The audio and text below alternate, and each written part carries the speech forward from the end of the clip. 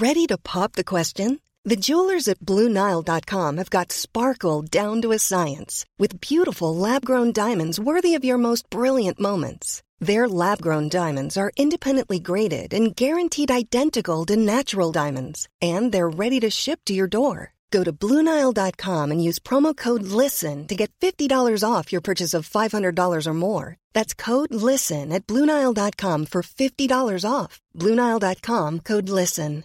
Hey, I'm Ryan Reynolds. At Mint Mobile, we like to do the opposite of what Big Wireless does. They charge you a lot, we charge you a little. So naturally, when they announced they'd be raising their prices due to inflation, we decided to deflate our prices due to not hating you. That's right. We're cutting the price of Mint Unlimited from $30 a month to just $15 a month. Give it a try at mintmobile.com/switch. $45 up front for 3 months plus taxes and fees. Promo rate for new customers for limited time. Unlimited more than 40 gigabytes per month. Slows full terms at mintmobile.com. The increase in the number of infections make vaccination even more important. Ein großer Wunsch für 2022, bleiben wir zusammen. The euro has come a long way. Alors, à partir de minuit, la France prendra la présidence de l'Union européenne. Welcome to EU Confidential and to our first episode of 2022. I'm Rim Mumtaz, Politico Senior Correspondent in France, sitting in for Andrew Gray this week. We hope that you all had a healthy and restful holiday, and we're excited to be back and kick off what's expected to be another eventful year in European politics. At the top of the podcast, you heard from various European leaders with their messages heading into the new year. Commission President Ursula von der Leyen marking 1 year since the EU began its vaccine campaign, and the challenges we still face as the Omicron variant continues to spread. Germany's new Chancellor Olaf Scholz sharing his wish for 2022 that we stick together in the face of societal challenges. European Council President Charles Michel celebrating 20 years since the euro came into circulation. And French President Emmanuel Macron kicking off the start of his country's presidency of the Council of the EU, which began on January 1st. We'll get into all of these themes as we look ahead to the big political stories of 2022 and bring you some fun New Year's resolutions for European politicians. Also, later in the podcast, you'll hear from one of the EU's top tech lobbyists, Siada El-Ramli. She's the head of DOT Europe, which stands for Digital, Online, and Tech in Europe, and represents the likes of Facebook, Google, Apple, and other big and smaller players.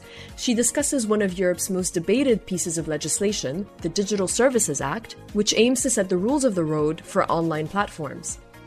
But first, let's get to our podcast panel. I'm delighted to kick off the year with our Chief Policy Correspondent, Sarah Wheaton. Hi, Sarah. Hey, Reem. And our Chief Brussels Correspondent, David Hersenhorn. Hi, David. Hi there. Happy New Year.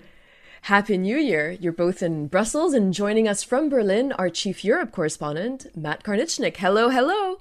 Happy New Year. So as we look ahead to this year, I'd like each one of you to give me 2 or 3 top news agenda items. What are you looking out for? What kept you up at night, even during these holidays, while you maybe digested all that chocolate and turkey and wine? Let's start with you, David. Well, clearly, we're watching the Ukrainian border and Vladimir Putin's intentions vis-a-vis his neighbor, which he seems to want to swallow up in one way or another. Wait, are you telling us, breaking news here, that you have an insight into his intentions? I think we know what Putin believes sort of in his inner being about Ukraine, which is that it's not a real country, that it should be part of a greater Russian revanchist empire. But we know there are negotiations coming up starting in Geneva next week, and this will be a continuing issue. Obviously, the big question is, what if these negotiations don't go anywhere? Because some of the demands that the Kremlin has been making are just impossible for the United States and the West as a whole to deliver. Connected to that, this year we're supposed to get a new Secretary General of NATO, and Jens Stoltenberg will be wrapping up. So by mid-year, we expect to have new leadership at the alliance. And then getting later into the year, I'm watching elections back in the U.S., midterm elections that could paralyze things even further. It's hard to imagine the Biden administration facing yet even more gridlock and obstruction. Some of that has come from their own Democrats, but certainly if they suffer losses, as many people expect in Congress in November, that will change the landscape completely. And that, of course, is a big deal for Europe and the rest of the world, as the president of the United States is limited in sort of what he can accomplish. So I just want to sort of follow up with you on that. How would you expect Biden to deal with that? How would his positioning towards Europe change if that is the case?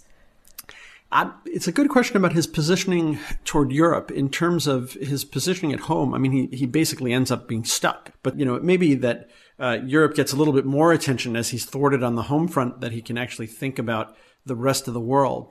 Sarah, what about you? I mean, David's were very political, very geostrategic concerns or agenda items. What's on your mind? So predictably, I am here to bring up coronavirus. I think that year 3 will involve more of the type of thing that we saw with Omicron, as far as we have these variants, we freak out about them. They end up being a mixed bag as far as maybe being more infectious, but obviously affecting us less and less because of higher vaccination, higher existing immunity due to prior infection. But I think that year 3 is really going to be about political upheaval over the virus, because due to these changes, you'll have some camps that continue to say, look, we need to keep doing these measures like distancing, like closing things, working from home, wearing masks. But you're going to have a more and more vocal group saying, hey, this isn't such a big deal anymore. We can't take this anymore. What's the justification for this? And you'll start seeing it getting more and more aggressive. The other thing that, of course, we need to watch is what happens with the EU as far as taking action on health. More generally, there's been a lot of talk about whether the coronavirus will allow the EU to have more health powers. To be really honest, I don't see that happening. We're already seeing signs that countries are going back to their original position of wanting to keep control of their own medicine regulation, of their own health budgets.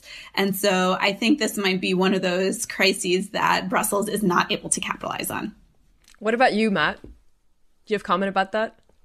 I think the coronavirus issue is going to go away this year. This is my big prediction. This time next year, we will not be talking about coronavirus. I'm glad we're recording this, because this is a bold thing you're saying. I'm going out on a limb here. I think it will... So what is that based on? My life experience. Everything that I've heard recently suggests there's hope that, we could be moving towards a situation where the pandemic is effectively over. We don't have to worry about it in the same way.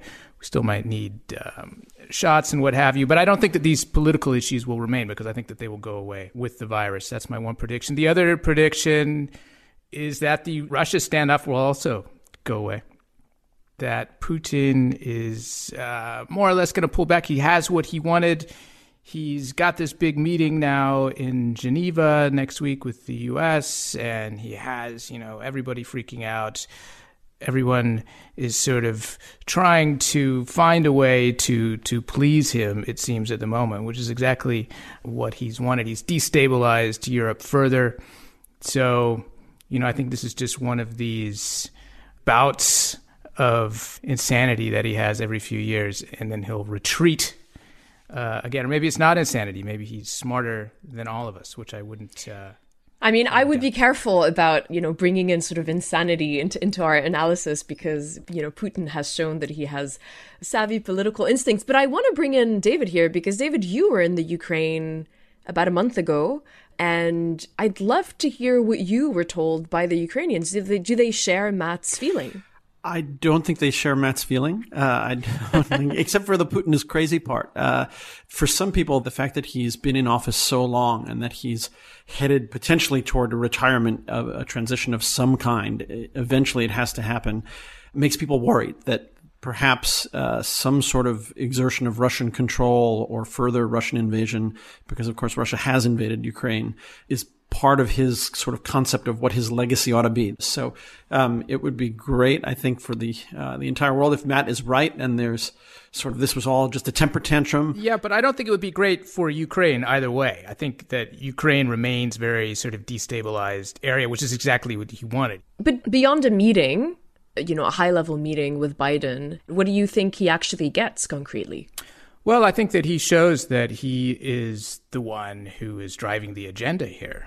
And it's been interesting in the last couple of weeks to see how the EU has reacted to this, the degree to which they're upset that they don't have a seat at the table in Geneva next week. And how do you see the new German government and perhaps this new era of German politics dealing with Putin? Is there any change on that level? No, I think it'll be more of the same. I think that they will go even further to try to mollify him, which is also the tradition of the Social Democrats, the party of Olaf Scholz, the new chancellor, because they believe and have believed for decades that the way to deal with Russia is through these détente policies that go back to the 1970s. They've been very reluctant to impose more sanctions. They were opposed to the original round of sanctions. So I don't think that there's any appetite in Germany for a harder line. They also have, obviously, the Nord Stream 2 gas pipeline that we've talked a lot about, which is the brainchild of Scholz's party, the Social Democrats, and they remain very wedded to that project.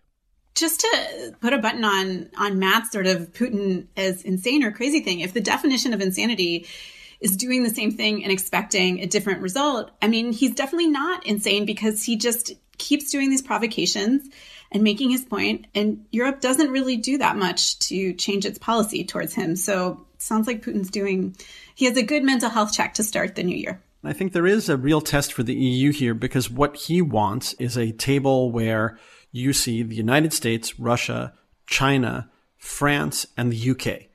And the EU, as it were, doesn't have that seat now. Whether France steps up and recognizes that it has to be serious about being a nuclear power is a different question. But there is this, and I agree with Sarah there, he's not so crazy. He is shifting the conversation. I mean, Biden's pivot away from Russia really focusing on Asia and China is something that doesn't, Putin then starts to become irrelevant and Russia becomes irrelevant. At the same time, you talk about Nord Stream 2, the entire of Europe and the world is trying to get away from the few things that Russia sells, oil and gas. And so there is a logic here, and there is a real test at this moment for the West about whether they let Putin set that table. That brings me actually back to sort of my French perspective from Paris, where clearly this issue is top of the agenda, no question, in terms of foreign policy. But there are two major events that are definitely going to be dominating every single day of my life for the next year, which is one, of course, the French presidential election in April, and two, the French presidency of the Council of the EU. And both of these are, one, colliding with each other because they're happening around the same time, and two, bringing up all sorts of identity crises and neuroses in French society. And that big sort of political storm in an electoral teacup that happened over the EU flag being hoisted under the Arc de Triomphe on January 1st to mark the beginning of the French EU presidency is only an amuse-bouche for what is going to come ahead. And I actually wanted to ask you, David, one question about a big element, a big agenda element on the EU presidency level, which is rule of law issues. How do you see that going forward with Hungary and Poland having behaved the way they did in 2021? There's no question that's going to be a really big issue. But before we jump to rule of law, Reem, I have to tell you, we can only give you half a year. Unless the French decide to go the hanging Chad route, there will be a result in that election. And the French presidency, despite Emmanuel Macron perhaps wanting to make it forever, will end on July 1. So you get half a year for these obsessions. But do you think that the resulting consequences won't take up the rest of the year? You are sorely mistaken. The resulting consequences will take up the rest of your life. Don't worry about that. Now, back to rule of law. There's no question we saw sort of a remarkable development. One of Angela Merkel's parting gifts, shall we say, and we'll let Matt jump in to say if it was a gift or a cross to bear, and that is that she backed the entire EU away from a really serious confrontation with Poland at her last European Council summit, recognizing that structurally the EU treaties don't have sufficient mechanisms to deal with the confrontation that has existed about rule of law with Poland and Hungary.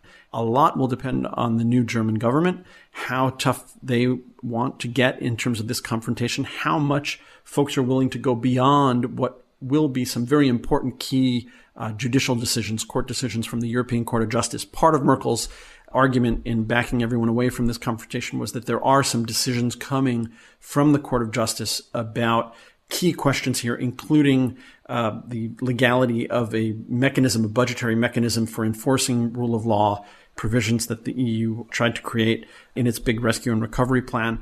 Once those decisions come forward, then the question is if, as we expect, the court essentially sides in the favor of Brussels, will Warsaw and Budapest respect those decisions? If they don't, then the EU may be headed for a real crisis. Yeah, real showdown there. I will add one thing before we move on to my favorite part of every New Year's episode, which is the New Year's resolutions for European politicians. I will add what we like to call, and in the wise words of Donald Rumsfeld, reference I'm sure Matt loves, the unknown unknowns. What is it that we are not foreseeing and not expecting and that will blow up in our faces? In 2020, it was the killing of Qasem Soleimani in Iraq, and everyone thought there was going to be World War III.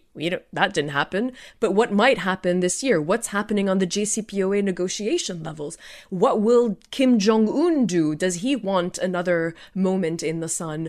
Will Emily in Paris be renewed for a fourth season? I mean, all sorts of very important, unknown unknowns. But beyond that, I do want to ask you in a kind of quick fire round, what would be your New Year's resolutions that you would recommend to European politicians? I'm going to start with you, Sarah. So no more Friday night document dumps. My colleagues dealing with energy and environment issues had to deal with this New Year's Eve leak of this document that sounds very technical, but is quite important on taxonomy.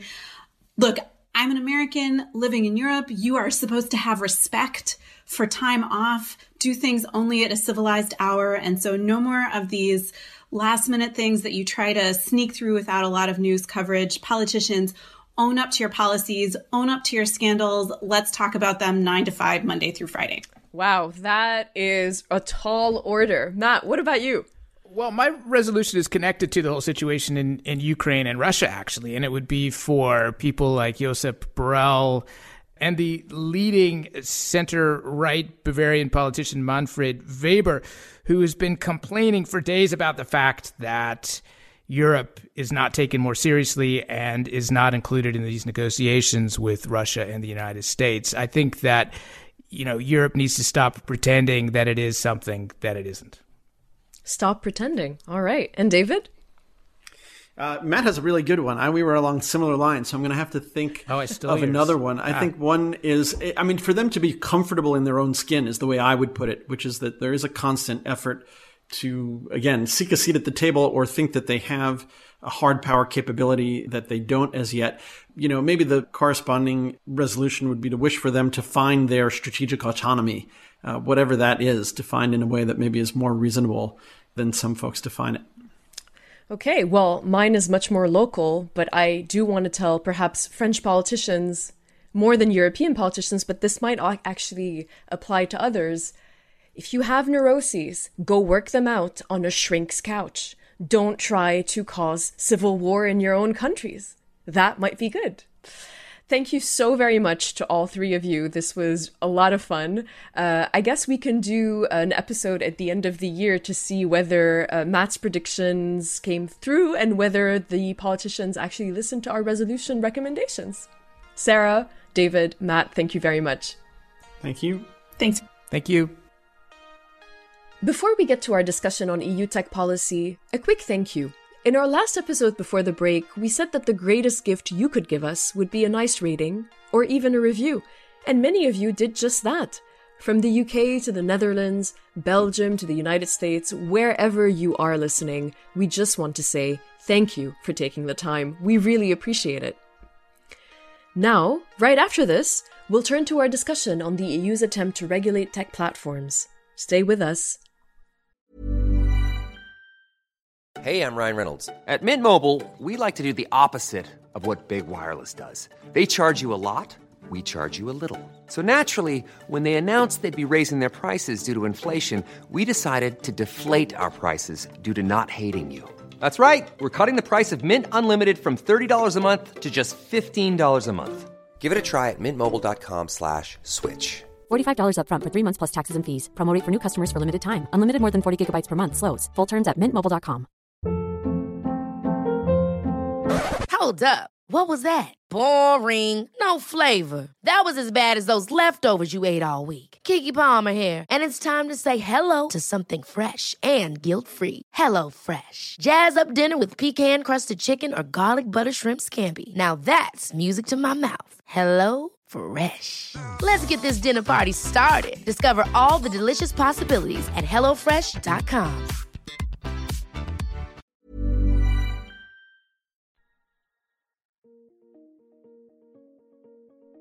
At the end of last year, our technology reporter Clotilde Goujard sat down with Ziad El-Ramli, the Director General of .Europe, to discuss the latest developments at the EU level to regulate online platforms.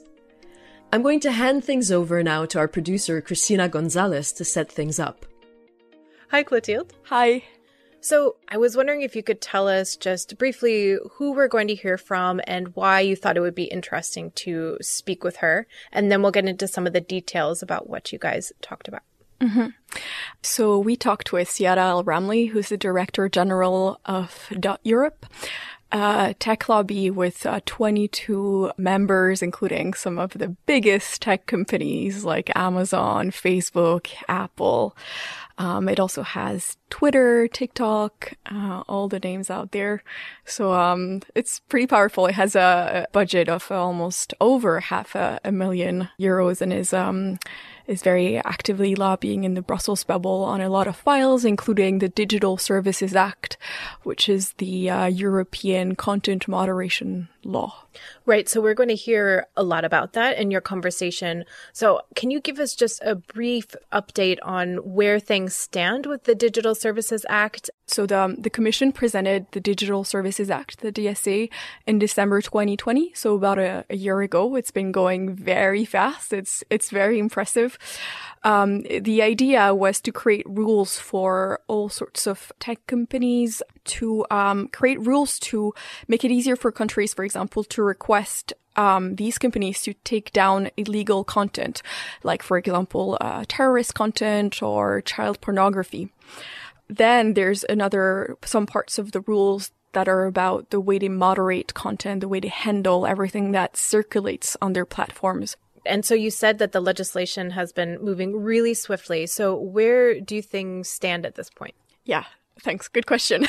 So EU countries, which are represented in the Council, reached their position on the text in late November.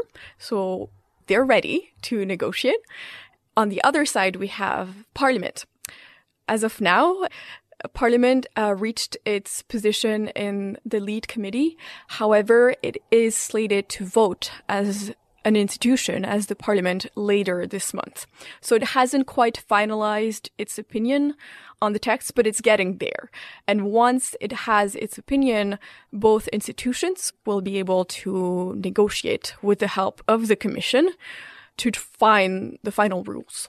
And so that process, as we lovingly call it in Brussels, is called a trilogue, right? Trilogue, yes. My editors hate this word for very good reasons, I think. Okay, great. So let's kick off with hearing what Ziad had to say about DOT's positions on some of these main issues, and then we'll dive into some of the highlights from the rest of the interview. If we zoom in a little bit more on the Digital Services Act, which is a file that you've been very actively engaged in, Parliament is getting closer to finalizing its position. When the lead lawmaker on the bill first released her ideas on the text, .Europe called some of her proposals unclear, unfair, and unworkable.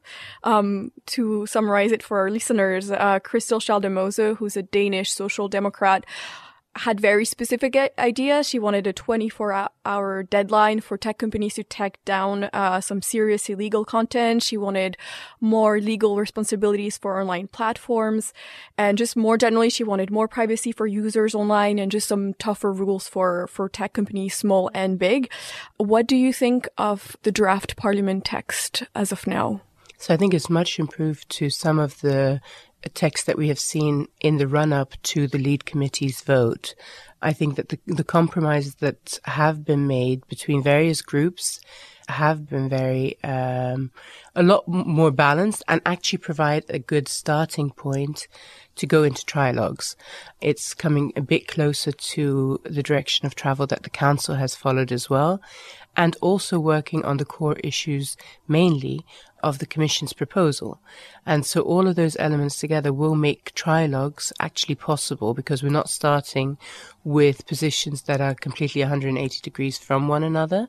So cautiously optimistic is where I am at the moment. Okay, so far from the unworkable and unclear position you had and first. the reason that we had those comments was because the obligations that were being introduced weren't ever part of the evidence base that was put into the work of the Commission to prepare this proposal. Some of the areas, and I've always gone on record on that as well, I said where there are concerns, like, for example, the introduction of more obligations on marketplaces, or the introduction of more work towards targeted advertising and a potential ban on targeted advertising. If this is something where policy is needed, then it wasn't the moment to be adding it into a DSA proposal that's setting a framework for how to deal with content moderation. There are lots of opportunities for verticals. Yeah. Isn't that a typical strategy, though, in Brussels to delay legislation? It's not a delay tactic. I think that I think we need to assess what the Commission is trying to achieve with the DSA, and that's to set up a framework on how to tackle the content moderation, online service provision, how to update the current framework that we had from 2 decades ago to what's workable with the current environment. And we can't do that and be nimble enough to be able to go into detail if we try and add everything into the framework. So the framework has to just create exactly that, the contours, and then everything else has to be filled in through vertical legislation. I don't see it as a delay tactic. I just think that actually then we can do the job in a better way, because we can go much more into detail on the vertical issues through specific legislation that complements the framework. But the framework has to remain relatively general if we want it to last the test of time. Okay, I see what you mean. One of the things that you were worried about as well in your first positions was all the requests for more transparency, and that's something Parliament really beefed up in their draft position for now. What do you think of that as of now? There is a request for more transparency in the Parliament text. However, there's also a clarification as to what kind of transparency, which has always been our ask. If there's a need for more transparency, to what end and for whom? And I think we've gotten some of those answers. It will be a challenge, I think, for some of the companies to be able to put everything on the table and how to make sure that there isn't conflicting transparency obligations. But I think that we do have more clarity as to what is sought after. Yeah, talking about challenging, I can imagine it wasn't particularly easy in the last few months. I mean, here in Brussels, we had Facebook whistleblower, a former employee, Frances Haugen, who came to testify. But today, we can't make this kind of independent assessment of Facebook. We have to just trust Facebook says what Facebook says is true, and they have repeatedly proved they do not deserve our blind faith.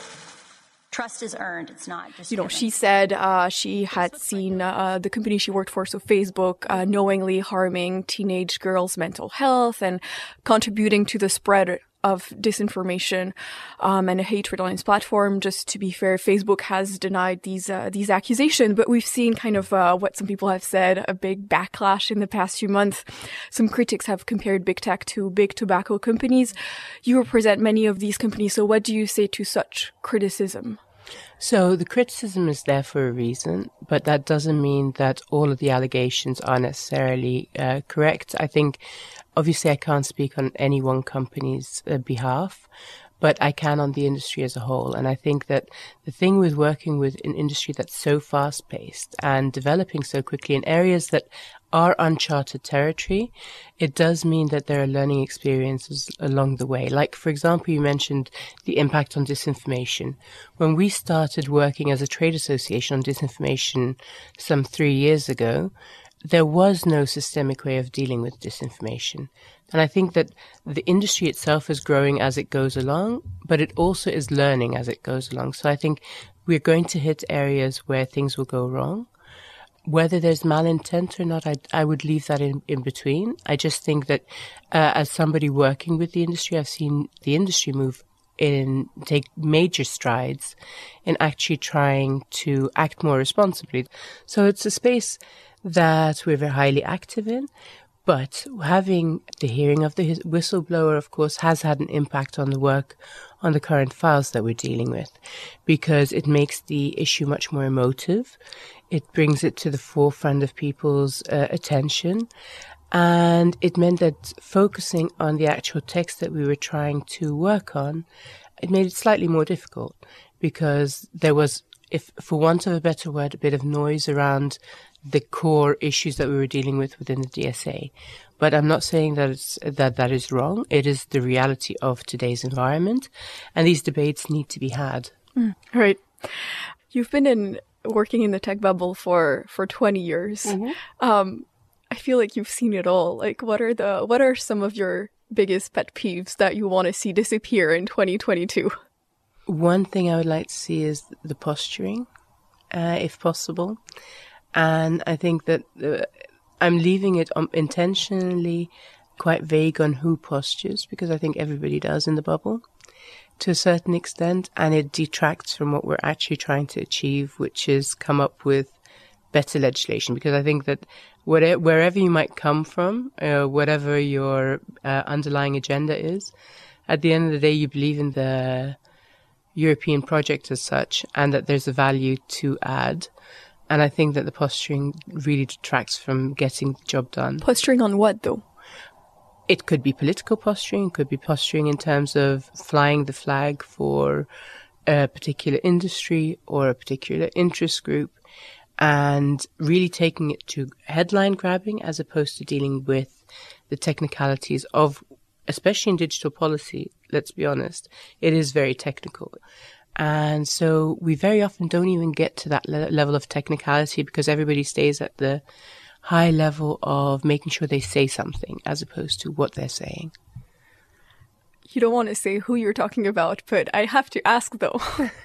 I actually think we're all part of that. I think I don't necessarily, and by we're all, I mean all stakeholders, be it institutional stakeholders or industry stakeholders or civil society. I think everybody has a little bit of that, but that's how we've kind of developed over the years. And actually, in that sense, maybe the pandemic has helped us a little bit, because we've had to get more creative and be more granular in writing things down, as opposed to just doing big events and gimmicks and trying to grab attention through other ways. We've actually had to deal with the text more throughout the pandemic. So you want people to be nerdier? In a way, yes. Okay, so that's your wish for 2022. Isn't it awful that's as ambitious as I'm getting right now? As if Brussels is not technical enough. Exactly. You want more terms on impact assessment and Article 16A. Sadly, that's our job. Okay, that's fair. Thank you, Chiara, for this talk. Thank you very much. Thanks for having me. Thanks to Clotilde for bringing us that conversation. And that's all the time we have on this episode of EU Confidential. Be sure to follow us wherever you are listening right now, so you never miss an episode. And remember, you can always get in touch directly with feedback or ideas for guests or topics. The email address is podcast@politico.eu. I'm Reem Mumtaz in Paris. Thanks to our executive producer, Cristina Gonzalez. And thanks to you for listening.